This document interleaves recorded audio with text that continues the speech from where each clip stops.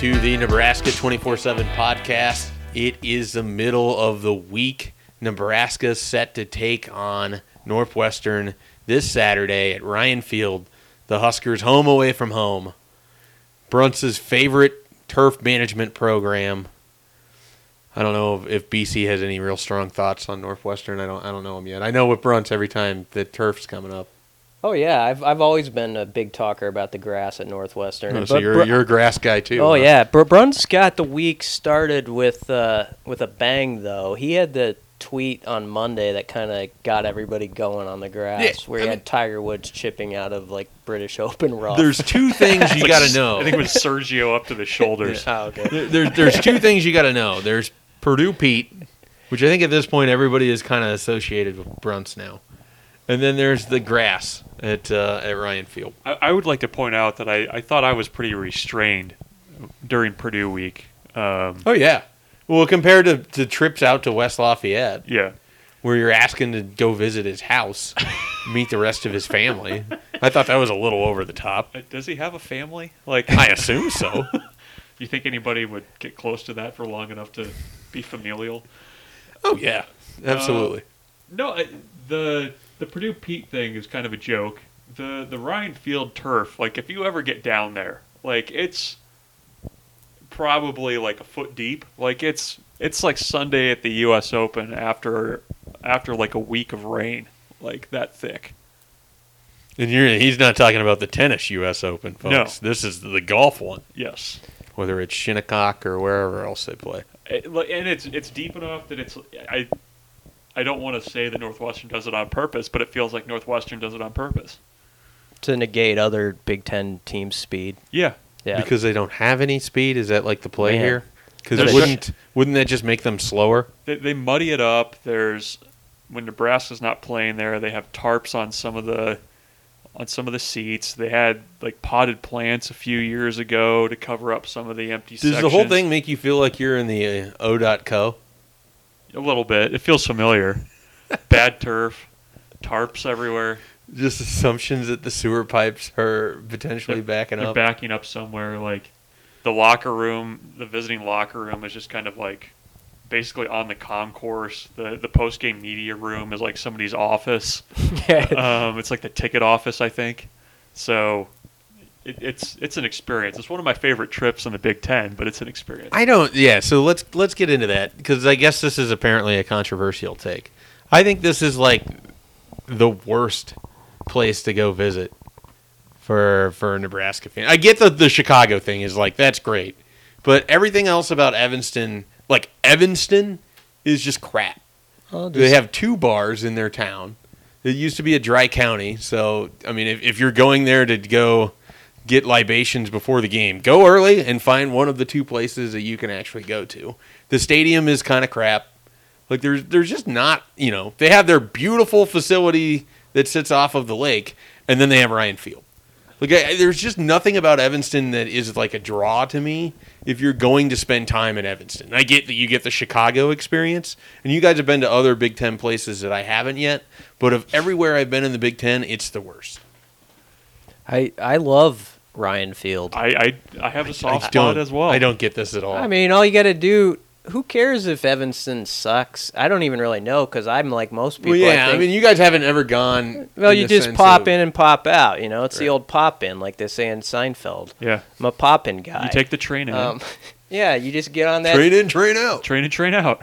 There's that train at rickety track that goes right like a mile from the stadium. Yeah. You see a bunch of Husker fans stumble out of there already a little intoxicated, and then they just drink some more in like the tailgate area. It reminds me a little bit of Nebraska, Kansas football, like the tailgating setting outside, where Northwestern fans only care so much about their football program, let's be honest. And Kansas fans were the same way with football. Like when Nebraska fans showed up, it's just like a friendly little, hey, let's drink together. I'd and submit that Kansas break would bread. be a better road trip than what Evanston. Well, I is. like Kansas too, but I see you have a soft spot for the Sad Sacks. Well, I like this. The stadium is small enough that, like, if you're a fan just used to watching Nebraska play in these giant stadiums and you're up in the 65th row, it's kind of cool because you can get down in like the 18th row and watch a big-time college football game really close. Like, I think it'd be fun to be a Northwestern season ticket holder because you could watch like decent college football like in the 10th row all year. Yeah. Well, and it's have you covered a game there? I've never covered a game So there. you- I've been there. You can see in the press box. You can see like Lake Michigan off Yeah. in the distance. The fall trees. I kind of like the neighborhood that it sits in. Like I understand the bar thing. Like it is what it is. I mean, I just enjoy that a lot more than say like rolling into, with apologies to Central Illinois, rolling into Champaign. Oh, that's a good point. Um, So the state of Illinois has the two worst places, to me, in the Big Ten. I'd say East Lansing's down there too. yeah, I was not a fan of East Lansing. You got to stay away from the janitor buckets. yeah. I'll tell you that Like much. Crunchies, you don't want to Mhm. get in the janitor bucket. Okay. But I don't know. I mean, you went to West Lafayette. I mean, what'd you think of Yeah. it? I like West Lafayette as a you go in there, and if you're there on Friday, you're hitting one of their 4 bars. But like there's an actual student population there, unlike at Northwestern where the students don't exist, and so Well, that they're too creates- busy becoming future leaders of America. They don't Oh. have time for football Or or the rabble greatest- rousing. the greatest journalist in America too, Yes. as we hear often. Just ask them. But there's no student presence with the Northwestern experience at all, whereas West Lafayette, Bloomington, I think Bloomington's really nice, actually. I like Bloomington quite a bit. I mean, those are far better to me if you're going as a visiting fan. But I totally understand if you're going to go hang out in Chicago, but the actual college town aspect of it for Evanston is just crap. But Chicago's university. That's what they say. Yeah. Illinois thinks the same thing. You think Lovey's just going to give up that easy? That beard would suggest He used to be the otherwise. toast of the town in Chicago. Now he has a beard and nobody knows who he is. Yeah. I got nothing more to add. I defended Northwestern as well as I So can. you would say East Lansing is or Champaign? Champagne's probably near the bottom, but East Lansing for a successful program in the Big Ten is not a place I enjoy visiting. Did you guys enjoy Rutgers when you went out there a few years ago? Surprisingly, I've heard it's better than what you would think. their campus is pretty nice. Yeah, I really enjoyed that trip. Yeah. A lot. So But if we went to worst place as a media person, it's Penn State. Like 14 out of 14, right? Probably so, yeah. The food, Because Nebraska the food's plays really there good. in November. Yeah. It's cold. It's impossible to get there. Yeah. You usually have to land in a city about an hour to an hour and a half away. It's basically a 1-lane drive on into the stadium. Probably snowing. Yeah. It's weird. I'll just leave it. There's it's like a weird vibe. That's a fair way to put it. It's like trying to get to Narnia, and then you get in, and then you get there, and Going through the wardrobe. there's like one bathroom on the press level, right? Yeah. Basically, it's a one toilet bathroom, and so don't drink any coffee that morning. And they have like a kind of, this is a positive. They have like a church potluck, don't they? Like where Yeah. they serve like some folks make some hot dishes, some green bean casserole and stuff like that, and they put it out, and it's not bad. So I'll give them that. But it feels like you're in 1958. And you're getting 2 meals no matter what. Like when Nebraska played there last year, I think we got breakfast and dinner. Is that? Yeah. That was Wow. that For was. a 2:30 game? Yeah. I think Bruns That's would a lot agree. of food for one bathroom. That was the worst Play Husker with game fire. we've. That was the worst Husker game I've ever went to on the road. That was a game where you're like, Nebraska has no chance to win this game against Saquon Barkley, and why are we here? You're really questioning your profession almost at that point. While we're keeping it on media settings, I wasn't particularly impressed by Camp Randall on Saturday. I thought the student section, that whole thing was interesting, fun to watch. You said that jump around lived up to the Yeah. hype. Well, I mean, like the shaking of the press box is a pretty cool thing. I haven't ever experienced that before. I've never been to Kyle Field, so I don't know the Texas A&M aspect of it, but I know for me, like that was pretty neat watching that happen. And overall. BC pointing out the day before that they were going to bring in the students like single row to fill their student section was incredibly dumb and kind of mesmerizing to watch. Yeah, there's no students like in the seats when the game begins. Yeah. And talking with people who went to school there, it's a deal where there's a lot of student housing like right across the street, and so basically kids are just drinking and they're like, oh, the game started, I guess. So that's part of the reason. But Well, do we want to talk about what happened in that game now that we're 12 minutes in? Yeah, we should. So Nebraska played. Nebraska lost, as you might tell from their 0-5 record. But they didn't lose as bad as what might have been expected going into that game. I predicted 45-14. They lost 41-24. And honestly, I mean, I thought the offense looked pretty good at times. They got in their own way a lot. I mean, they still have no shortage of things to correct. But I thought it was good to go see Adrian Martinez go play on the road, the offense to look like it could do some things, especially coming off of that game in Ann Arbor. To me, just being able to go out there and play at Camp Randall, and it wasn't a complete, game over by halftime. Nebraska was down 20-3. There was some decisions that led to Wisconsin stretching that out in the first half. But when J.D. Spielman scored that touchdown, were either of you guys thinking, okay, well, if they can get a stop, I'd be really curious to see what happens next? Now, Nebraska didn't get a stop, and they generally won't. Narrator, Nebraska didn't get a They stop. did not. But there was a part of me that was like, oh wow, they're not going to go away, and they didn't, and I was impressed by that. They competed, but again, it's that thing where play is there to be made right in front of you. Carlos Davis had it in this case. It's a sack on Alex Hornibrook, not to be confused with Michael Vick. And somehow Hornibrook sidesteps him, throws for a first down. They score a touchdown a play later.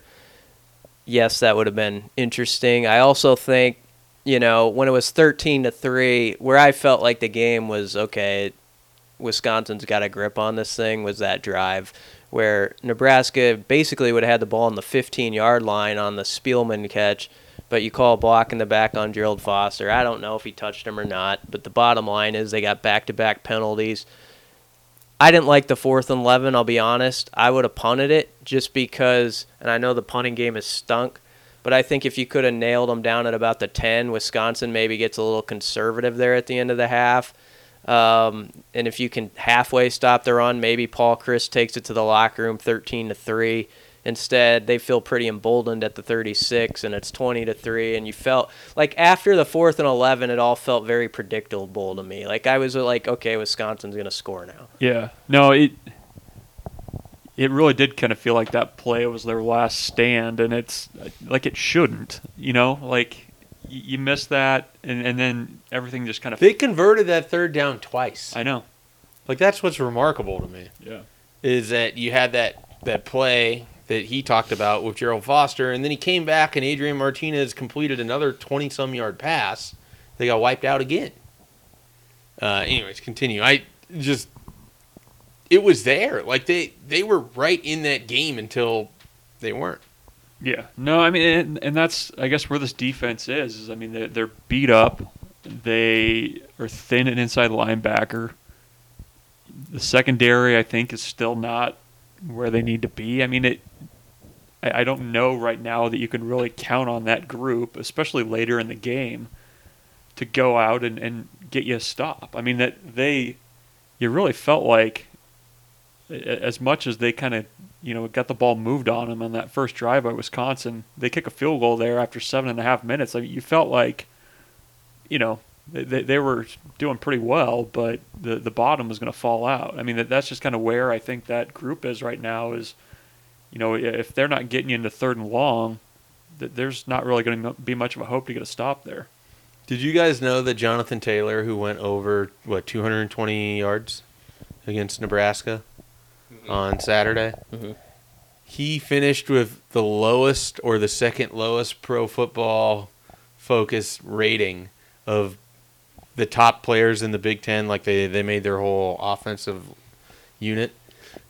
Maurice Washington had a higher game score than a guy who ran for 200. Well, Like, I don't understand, because I think Jonathan Taylor is the best running back Nebraska will have played over the last 2 seasons. yeah, I don't understand that either. I will say I mentioned it kind of jokingly in the press box, but it felt this way. It felt like Nebraska actually did okay on him for most of the game, and this is like almost a commentary on like how like shell shock, like that feeling you get about Nebraska's defense going against Wisconsin running backs. It's like, well, he didn't run for 400 yards, so Kept it under 350 there, guys. well, that was pretty I encouraging. wonder if Pro Football Focus downgraded him for not. They're like, why didn't he Not get to going for 350? I mean, he did have the 88-yard run on one play, which really, bolstered his stats, but it counts.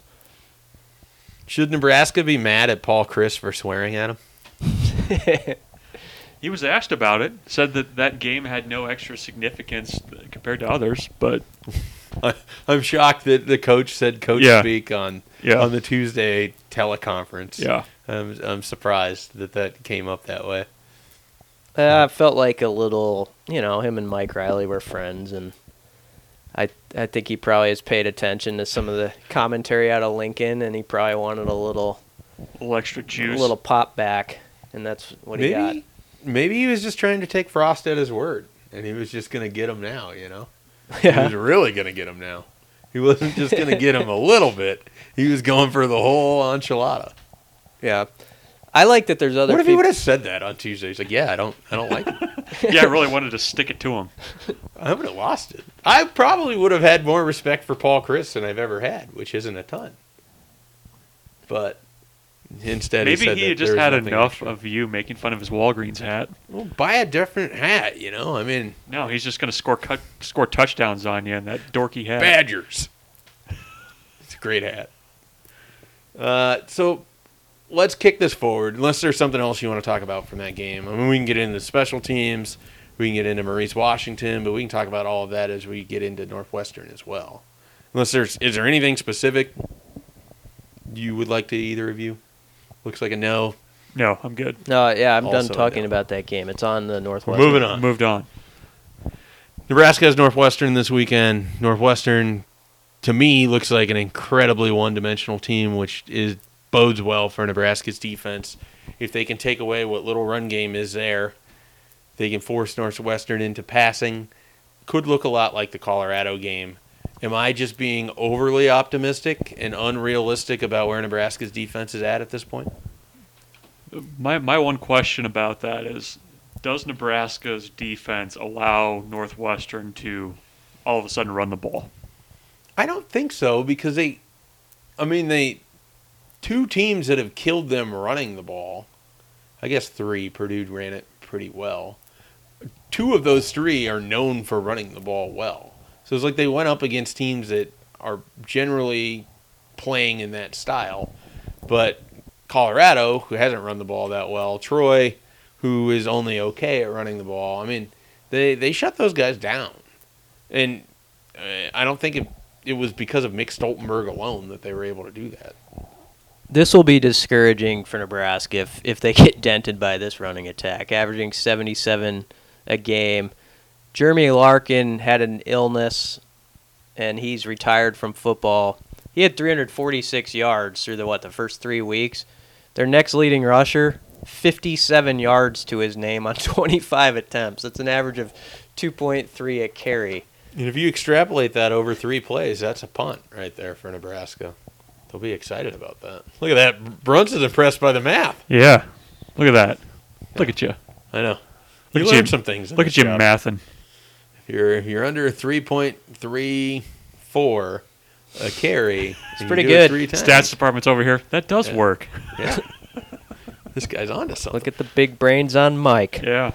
So I think that the defense can have a good week. And one of the reasons why is I think they can get after Clayton Thorson a little bit, and they don't necessarily have to commit to blitzing to do it. Can Nebraska stop Flynn Nagel? Well, can they? I don't know. That's one that he feels like one of those Northwestern players that's going to have like 15 catches in this game. So he feels like Austin Carr is what you're saying? Yes. And So a slot wide receiver that shows up in big moments that's inexplicably open all the time. that's the one against a very up and down Nebraska secondary. It's almost like you've seen this movie before. I have.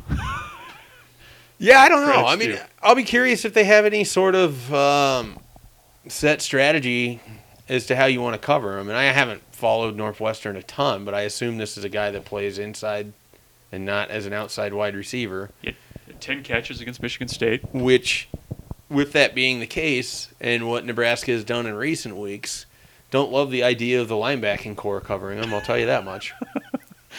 Yeah, that's hopefully that doesn't happen again. But 36 catches, 402 yards, no touchdowns. But had 10 catches against Michigan State, 6 for 65 against Michigan, 12 for 133 against Duke. I think that's probably the where Nebraska needs to focus a lot of its attention. You never know what Clayton Thorson you're going to get. Like, some weeks I watch him, and I'm like, oh, man, that's not bad. You know, he'll have some throws where it's pretty darn good.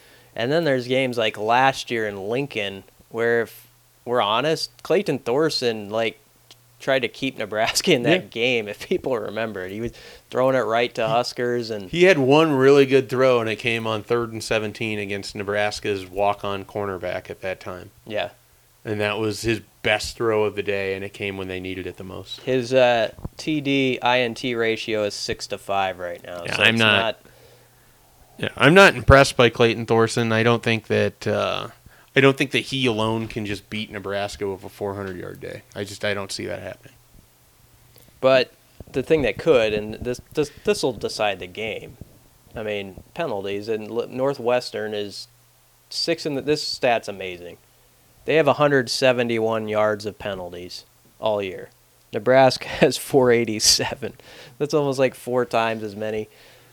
You can do the math Would appreciate it if you would. because I don't want to, but It's not quite 40. so 6. No, it's not. 6 in the country against 125th in the country in penalty yardage is what we got. Slight difference. But if you're a Nebraska fan, it's another great example of how the Huskers are just out-yardaging their opponents. Yeah, well, it's explaining why you're 47th in total offense and 114th in scoring offense, pretty much. Yeah, that's a great example. What's the plus minus of Northwestern turnover-wise? Turnovers, you ask. They're not great in that stat. They're 93rd nationally, 11th in the Big Ten. They're in the minus category. Well, and Nebraska's right in that same area, right? Well, Nebraska's 122nd in turnover margin. They're not in the area code, I guess. Here are the Neighboring county. Here are the stats Nebraska's worse than 100th. They're 114th in scoring offense, 109th in rushing defense, 105th in total defense, 120th in scoring defense, 122nd in third down offense, 103rd in red zone defense, 108th in net punting, 126th in punt returns, 125th Okay, in Brian, I think people are turning it off. almost on penalty yards, 122nd in turnover margin. That's it. I would like to point out that one person on this podcast wondered if the defense wouldn't be that much improved. They're improved. You said they would be worse. Don't change what you said. You said they would be worse. I said that there was a chance. They You could be said worse. they would be worse. They haven't been good. I They will haven't been- apologize if we get to the end of the year, and that's the case. We still have matchups against Northwestern, Illinois, Bethune-Cookman to Someone off podcast was talking about Pretty up those Illinois numbers. pretty high over here. And now he's trying to throw him under the bus. I said if he plays, I think A.J. Bush could have a decent day against Nebraska, which would be hard to stomach for Nebraska fans. Yes. I'm well aware that big matzo ball is out there, and I'm willing to apologize when we get to it, but the story has not been written. All right. Well, now that BC depressed everybody who is still listening to a podcast of a team that's 0-5 taking on a team that's 2-3. Where do we go from here? You can only go up from that. So Well, there there's you go. positivity. Here's where you go from it. This is a stretch in the schedule even before the season started We didn't know Bethune-Cookman was going to be sitting there, but you thought, okay, they need to make this a nice little October. And there is an opportunity, and I do think, and I believe it, that over there for a team that's 0-5, I don't think it's like Negativeville. Like, I don't get that sense, do you? I mean, I think guys are like, okay, some guys have left the program, fine. This is who we are at this point. Everybody that's here is staying here. Let's figure this out. And I do think there's some truth to what Scott Frost is saying about that. And if you can figure it out Saturday at a place which will be half Nebraska fans, it can be one of those kind of feel-good moments of the beginning of the Scott Frost era. You know, that's the first win, and they'll be, they're going to be excited with the fans after the game, and then you've got Minnesota's the winnable game in Bethune-Cookman, and suddenly you get a little streak going, and people are like, okay, some things are starting to work out a little bit, even though it's maybe just a result of the competition getting worse. What I'm hearing from you is that you expect that they're going to move out of the hundreds maybe in some of these categories if they put this together a little bit? Well, they should. That's the positive part. Like, by the end of October, we can revisit those same numbers. I should circle them all and go back to them and where they are in 3 weeks, and that'd be interesting. Let's do this. What do you like about this team right now as they go into this stretch of play? I think Bruns loves the defense. yeah, That's a love long, it. That was a long pause. It was like when Ted Kennedy was asked why he wants to be president in 1980, and he had a long pause. It's an interesting Political cultural reference.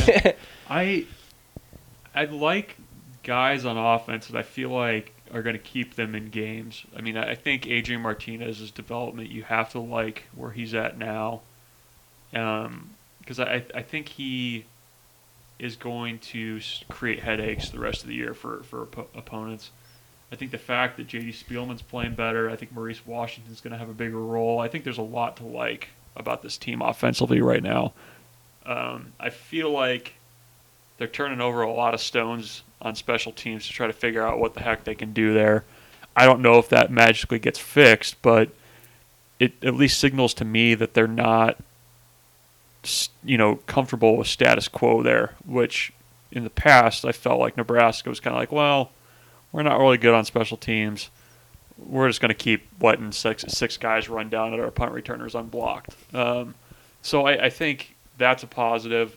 Defense, I don't know if there's a quick fix there. No, you didn't. You don't have to. It's just like what do you like? You don't want me to go through everything? No, you didn't have to go Okay. through everything. Those are the two things I I think like. to save you from yourself Thanks. there a little bit. Appreciate You're welcome. Still time.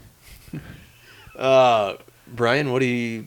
Anything different than what? No, Ron I said? mean or anything to add? He took the main guys that you like. I thought the O-line, which I've been critical of, had a better day against Wisconsin. I thought when I look back at the game, they gave Martinez some pretty good time, and so you got to give them credit where that's due. So maybe they're ready to make a little step forward. The defense, it's hard right now to find that. I just don't know what it is that you'd say that's really good. I think to the special teams point, it's been bad. Everybody knows it's been bad. They have been close a couple times to a few things going right. It's kind of been hidden because bad breaks keep happening. But Cam Taylor's almost blocked a couple punts. And I would not be shocked if he blocks one soon. And this is not a great special teams. I should have made that my bold prediction because that would be really bold. Well, you sure could with the Hypecast being I could recorded later in the week. potentially do that. I hope I don't forget and say something else. But here, I bet you do. if I do forget, Nothing to see here, folks. if I do forget whenever we do that, I'm going to say watch out for that this week, like a block punt or something like that. It feels like there's due for something good to happen there. I mean, you guys hit pretty much everything, and you're right. There's not a lot when you parse through the defense to individually single out as good. I'm happy to see the improvements of DiCaprio Boodle, who was a guy that I thought last year was often in position to make plays but wasn't quite capable of making them at that time. And I think we're seeing progress where he does have those deflections now. And this is kind of like people can believe it or not. I like that there's still quite a bit of fight in this team. Like I think one of you mentioned that they haven't rolled over, that they're 0-5, but it's not like a culture of negativity over there in a way that, we've seen in the past where they've had teams that were doing better, where it felt a little bit more negative over at the stadium than what it does at the moment. And I think you see that with things like Khalil Davis chasing down that guy on the screenplay. And, I mean, there's just a lot of effort and a lot of intensity. And for some of these guys, yeah, I mean, you're 0-5, but they still have multiple years left in this program. Every game is an opportunity for them to prove that they're getting better at practice and to really kind of put things on film that they deserve more opportunities. I think you're seeing more young guys kind of look at it that way and try to really kind of put their stamp on it. It's interesting. As much as they can. Scott Frost mentioned this kind of offhanded in an answer that wasn't really asked, I guess. But when he was kind of going through the offense and, the guys that are major contributors this year and kind of looking into the future, because I think we're not quite there yet, but I think we're close to getting to the point of people really starting to talk about 2019. Probably, I would guess, after Ohio State is when that conversation is really going to start in earnest. But you've got a freshman quarterback, you've got a freshman running back that's going to be a huge piece of what you're doing. Your leading wide receiver is a sophomore. You've got tackles who are both sophomores on offense. Tight end's a sophomore. There's a lot of guys in that offense who are young, who aren't just going to be back next year, but have 2 more years in the program after 2018. That I think that's going to be interesting to follow as we go through this year, because Nebraska's going to take their lumps this year. They already have, and they're going to take more. But there's more. There's more. But wait. Wow. But those types of things, I think you kind of have to keep that in the back of your mind, because for the lumps that they're taking this year, that's only going to help those guys, and there's a lot of them in the future as they go forward. Yeah, I agree entirely. Can those guys really grow? That's the thing with Husker football. Through the last few years, we've had guys that are young players that look like they could really be something. Nick Gates is an example of that. Yeah. Mm-hmm. If when he was a freshman or sophomore, we would have said, well, that's going to be something to watch. And it hasn't happened. And you could find multiple examples of that. And so that's like these stats need revisiting in 3 weeks. That needs revisiting in a year and a half. Like, where did that go, And where is Jack Stoll, Austin Allen, and Kurt Raftel at that point? Are they dominating guys in the Big Ten, or are they just okay? That's the thing. What you hit on is something that, Mohamed Barry actually said that after the game on Saturday. And I honestly thought it was one of the better quotes I've heard from a player sort of assessing where they are to where they want to be. Is he basically said everybody wants to talk about the future, and that's great, and he's excited about it too. But the future doesn't matter if they're not using every opportunity to get better between now and whenever the future exists. And I'm paraphrasing here, but he was saying is that, if you don't show up and work hard at practice, you're not even going to touch your potential, then what good is your future, So I think that they have that mindset that you got to build it slowly over time, that, yeah, everybody can see this tantalizing potential in some of these players, but if they're not working to build it, Barry basically said it's never going to happen. Mm-hmm. And I mean, he's really spot on for that, and that's a 21-year-old kid making that remark after a game where, he's getting asked about his excitement level of seeing guys like Adrian and Maurice and these people in the future, and he's got a really good perspective on it. Yep. And if that perspective is being shared amongst the team, then they're not sitting back just waiting for the moment where it's all going to click. They're going to go try to make that happen.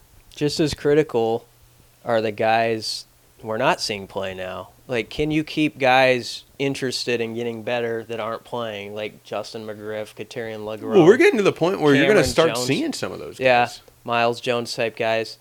There's some guys in the secondary that are young we haven't seen a lick of that we were pretty excited Braxton about. Clark, C.J. Smith. Cameron, yeah, I mean those. Jones has to get healthy. Yeah, he's out. But those are the guys can coaches keep them like dialed in and be like, your time is coming. You just got to believe in it and make the most of these practices, even though you're not playing. Speaking of tantalizing potential, Cameron Jurgens moving over to making the move to center. What do you guys make of that? Multiple I like Remington that. winner. you That like was that? good. That was What's that? Multiple Remington winner. I was shocked. Oh, I shouldn't be shocked anymore, but I was surprised that Dave Remington's name was invoked. And Greg Who, Austin. it should be pointed out, was one of the best college centers. The of award his is day. named after him. Right. In Yeah, fact. like this isn't just like, saying Dominic Raiola, who's a very good player, but Right. you're talking about the guy. Right. So yeah, it came out this week that Cameron Jurgens has made the switch from tight end to center. One of the highest rated in-state recruits in recent memory out of Nebraska. And today after practice, Greg Austin says that when Scott Frost came to him to suggest the change, that he said that Frost told him that he had the potential to be a player similar to Dave Remington. And Austin knew what he was doing when he was relaying the story because he whispered Dave Remington's name, which was I thought was hilarious. But that's interesting to me because we've talked on this podcast before about what does Nebraska's offensive line look like next year. You lose Cole Conrad. Tanner Farmer is no longer going to be there either. Gerald Foster's gone. Cameron Jurgens is kind of an intriguing piece to that offensive line group. I mean, you got Will Farniok, who they like what he's doing, but Jurgens is a pretty special player, I think, in terms of what he's able to do at his size athletically. That You want a really athletic center. it's a move that makes sense, and I'm just It's a great tagline yeah. for Scott Frost to use. I mean, he should come to you for that. It's a move that makes sense. And then he puts his hand, just does that little Yeah. forward across motion, and everybody's like, oh, wow. does make sense, Cameron and now Jurgens that- at center. Yes. You know love what? It does make sense. VC's in now. I'm glad- Before he wasn't. But when you said that and the little hand motion, Cameron Jurgens at center. Glad I thought of that. that could work too. Yeah. This will work. I Don't love look over I love here. it. I love the move because it feels like it brings some closure to. I mean, the whole Cameron Jurgens thing, like what's he gonna be? Tight end. Like like commit to something, let him grow these next few months, and I'm sure part of what Frost is doing is also building it up in the mind of Cameron Jurgens. Oh, yeah. Who's probably liked catching footballs and having the ball in his hands throughout his life, and now he's not going to. Trust me here. You can be special. You've got the body size and the gifts to do it. You just got to follow this, and it'll work out for you. So I'm sure there's part of that. And to his credit, I mean, Jurgens is a Nebraska guy through and through. I think that he is one of those guys that would do anything to pretty much help the team. So I don't know how hard you have to sell him on this. But I really do think, I mean, we hear it all the time. You see it. The more athletic your center is, assuming he can get the snap down, generally the better your offensive line is going to look. Because if he can work off of those guys, get to the second level, if you can pull with him, I mean, the best center that Nebraska's had in recent years was Justin Jackson. And a large part of that was because of what he could do in the pulling and getting out and getting to that second and third level. I mean, they just haven't had good center play in recent years. And I'm sorry. oh, go ahead. And I just think that's one of those things that I've wanted to talk to Greg Austin about. I haven't really had the chance, but I've never understood what it is that makes some guys better at center than others, other than just you have to have very quick feet, and I think you have to be pretty cerebral. He said today, and kind of asked him about this, he said he's a natural snapper, and asked more about that. And basically what he said is for a lot of guys, it's mechanical for how you snap and step. And with Jurgens, that's much more of a natural movement. Said that he even said, a guy like Tanner Farmer, it is a little bit more mechanical. You have to think about it a little bit more. Where with Jurgens, he's got a really quick first step.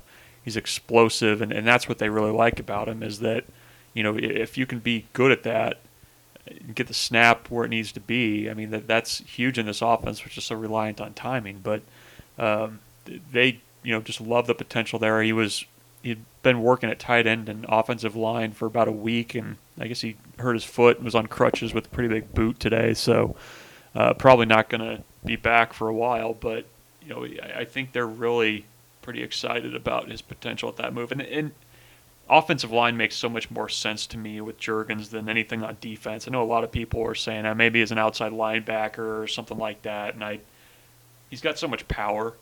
And I don't know that the lateral quickness was there. Fluidity to be a linebacker. wasn't there, yeah. So, I think this is a good home for him. And the corresponding move to this is Justin McGriff going from wide receiver to tight end, and I don't think that should get lost in this either, because that's a guy that Becton really liked him, and that was a Becton recruit. They wanted to bring him to Nebraska because they thought that he could play in the Big Ten.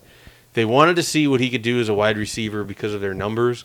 But even in the spring when I talked with Becton about McGriff, you could tell that he was kind of hedging that he felt like ultimately he could be in the tight end room and could really help out as a receiver and a route runner. And you put him and LeGrone behind those other guys. We haven't seen a ton out of the tight ends, but I just think that room is better off. You add McGriff, they're going to get Hickman.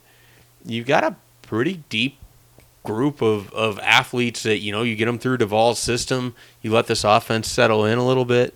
Those tight ends, I know we say it every year, but I really think that they're going to be a weapon when this thing rolls. Yeah, Becton likes his group. He likes his top three guys a lot. I mean, he really thinks Jack Stoll, Allen, and Raftel Stoll had a hell of a catch in that Wisconsin game, by the way.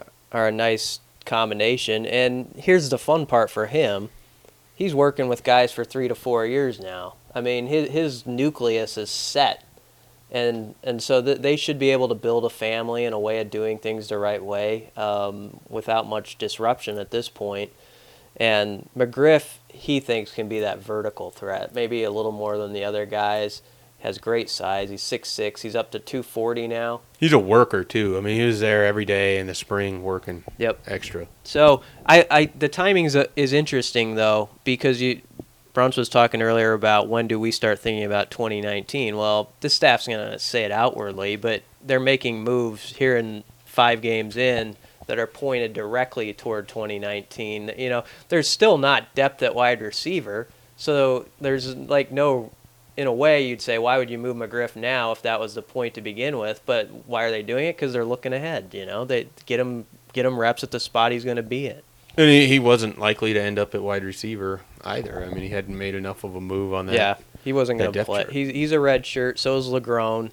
They probably need one more year behind the scenes. And if one of those guys can kind of join those 3 next year, you've got pretty good depth. Well, is there anything we didn't get covered? I think we talked football.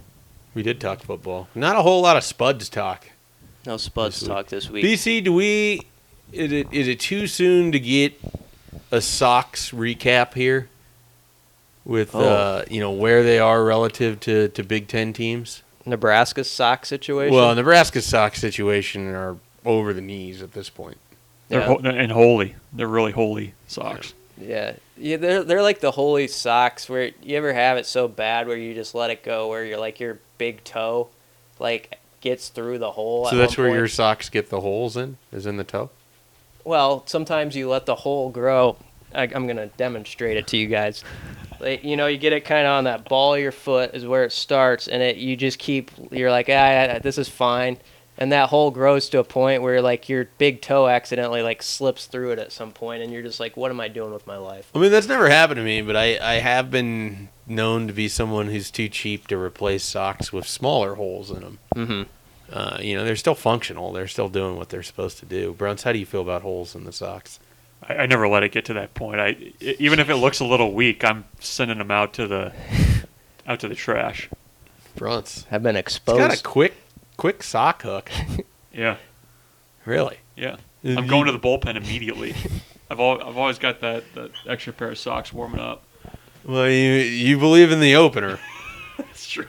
So it's all about bullpenning with the Sox. Any other teams that you'd like to discuss where their socks are? Northwestern with socks? Yeah. Northwestern socks.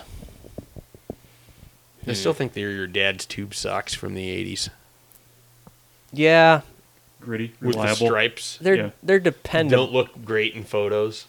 timeless. But they're dependable. They're dependable socks, and you would wear them with those like bike shorts, that people used to wear playing softball that go way too high. the coach's shorts. Yeah, like With a polo sometimes. that's Northwestern. Yeah. What's disappeared? This is getting a little bit away from sock talk, but unfortunately, coaches. I think Frost should go back to the TO look, where he would wear those red pants. With just the white polo tucked in. He could actually pull it off because he works out, and he would like kind of make it look decent. But I would like to see him like go old school, maybe for the throwback game or something. Longtime listener and friend of the podcast, Josh Peterson, notoriously hates the hoodie. Yeah. It looks like a turtleneck. It's not great. How do you're not in on it? No, it's like it's choking your neck. It's like the old Mitch Hedberg joke. You feel like you're being choked by a really weak guy. I would think. Like I wouldn't like that at all. Bruns, how do you feel about it? I never really. that Mitch Hedberg joke Oh, I really love hit it. for I him. love Look at Mitch this. Hedberg. He's wiping tears out of his He's eyes. probably like picturing the Hedberg voice saying it. I should have tried my impersonation, but I didn't have the guts. Yeah. You'd have had to hunch in a little bit and look down. Yeah, look like I'm scared of the crowd in front of me. The escalator's out. Sorry for the convenience. That kind of joke. Yeah, I don't really have strong thoughts on the hoodie. The one that always gets me is the hoodie under the football pads, and I noticed a lot of guys coming off the practice field today wearing hoodies under the pads, which I understand, but go with like I think the ski mask is a better look than the hoodie under the helmet. Was it Lane Hovey who once he looked like he had like it was cold that day and his mom told him like he needed to get like a longer sleeve shirt and like he stopped at like Walmart or Walgreens or something and got like remember that one? I do. He's that kid playing YMCA soccer with sweatpants exactly on. what I was gonna say. Sweatpants on under the shorts. It makes me think of being 8 years old and playing in Columbus, Nebraska, in these cold spring days where you're playing YMCA soccer and half the team has their little black hooded sweatshirt hoods going through the back of the red and blue jerseys. So, well, we really went off track from socks there. So no more sock talk. No, I feel like you're right on Northwestern. They're kind of like your dad's tube socks that he's wearing. Underrated in a way. Well, you kind of look at it like, oh, Dad, what are you doing? But then you realize at some point that's you. Like I've reached that point pretty much. I learned it by watching you, Dad. Yeah. Well, this got philosophical. Yeah, it's getting emotional. Any Big other Ten teams that you have strong sock takes on? Let's think about this. Nebraska's sock situation's as bad as anybody. Oh yeah. I mean, it's like they Nebraska can't and Rutgers, the only two teams without a win in the conference. Yeah, they can't match their socks at all. Like it's that deal where and I have this because I don't do a good job of putting my sock. After you do your laundry, you should stick like a pair of socks together like they're brothers. And I don't do that. So I'll have to find one sock and then look in the drawer. So you're just some sort of like orphanage, and you're just throwing these socks out there into the world. I have a full bottom without drawer. really looking into where they belong. My full bottom drawer is just sock. There's no rhyme or reason. It's just all socks, and you got to like piece it together. And that's Nebraska football right now. It's that drawer of socks. Mismatched socks. Yeah, and they got to find each other. But you're saying is there a little hope out there that they can connect? I do. I get socks on my feet every day somehow, some way, so Nebraska can do it too. That was something. Yeah. I don't have much to report on recruiting-wise, so there's not a ton happening. You talk a little hoops. We promised hoops talk. Oh, last yeah. We week. did promise hoops talk. We got- Slider, are you okay with that wherever you're at? Slider used to bark when Bruns would bring up hoops, so we have to check with him to make sure. We got 5 minutes of hoops talk. All right, well, Yes. 5 minutes. So the Big Ten Media Days, Hoops Media Days, is tomorrow in Chicago. Nebraska. Will you be attending? I will not. Well, why aren't you going out early? I don't know. Got to go to football practice tomorrow. I could have went. Yeah. So James Palmer Jr. picked first team All Big Ten in the unofficial Straw poll. straw poll of media members. Nebraska picked to finish fourth. It's been interesting to kind of track where all these outlets have Nebraska preseason. I think there's a chance that they could be ranked to start the year, and ESPN's kind of the outlier, had Nebraska ninth in the Big Ten, which I don't really see how that's the case. But you've got Nebraska, Indiana's up there. What are they in the BPI? The BPI? Yeah, the Basketball Power Index. I do not know. I don't think it exists. Yeah, that's what I thought. So Michigan State, Michigan, Indiana, Nebraska. I think you probably shuffle those four teams up, and you've got about, you'd probably feel okay about it. But it'll be interesting to see how this team plays with expectations, and also last year they struggled so much out of the gates. I think a lot of that was new guys coming together. Copeland was coming off the back injury. Roby still wasn't Roby yet, but when you look at the first couple months of the season, you've got Creighton, you've got Seton Hall, a road game at Clemson. You've got an opportunity to put together some quality wins. The Big Ten schedule is going to be tougher this year, so it's going to be real interesting. I think when you throw Nebraska's top four players out, they stack up pretty favorably against anybody in the conference right now. And frankly, if they weren't wearing Nebraska uniforms, I wouldn't be surprised if they were picked even a little bit higher in the conference. Who's the most important player on that team? Is it Palmer?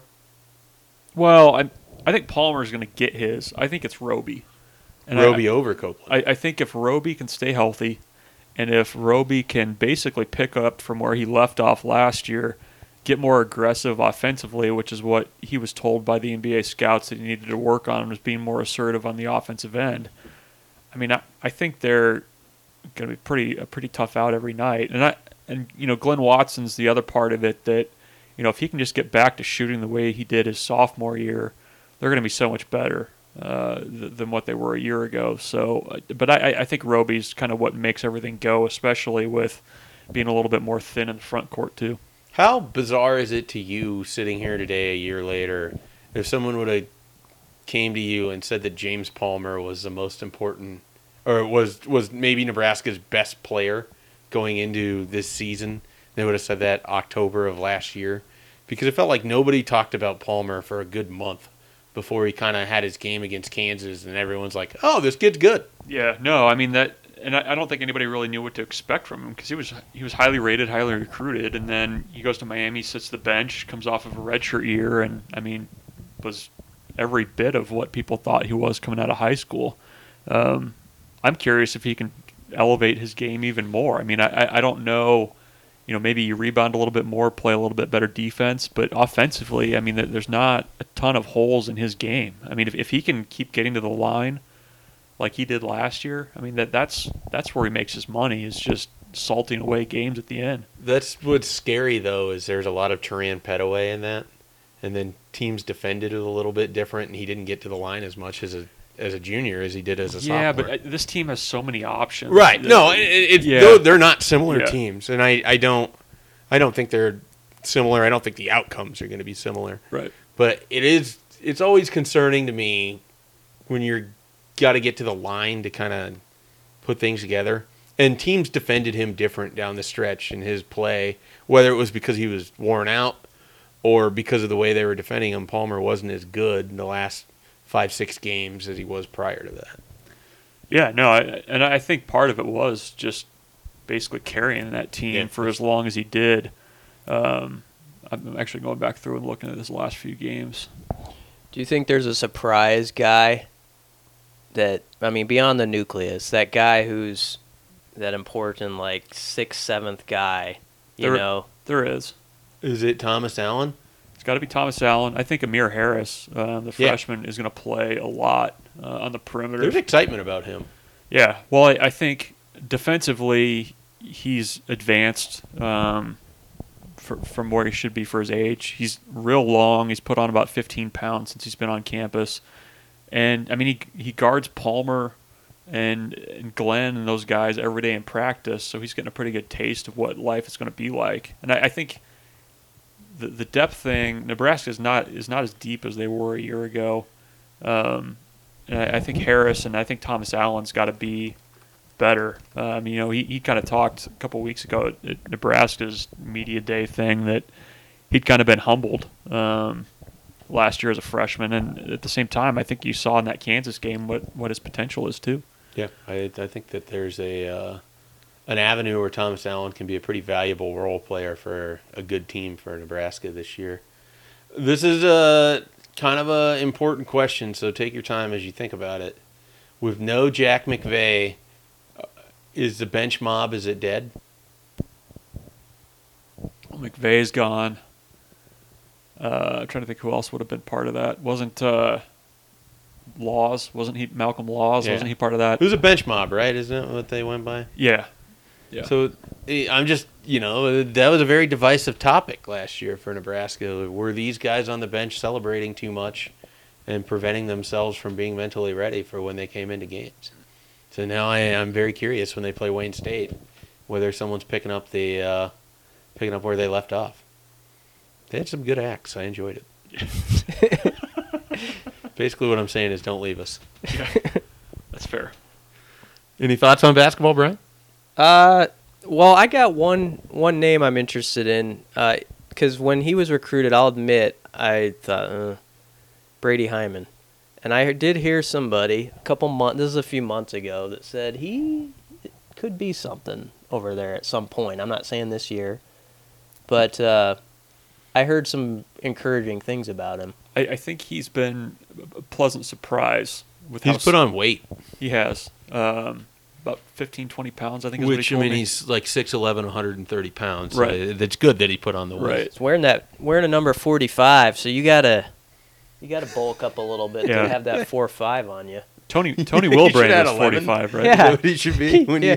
Well, it appears that 11's taken, but yeah, that would be my number. I'd go with 11.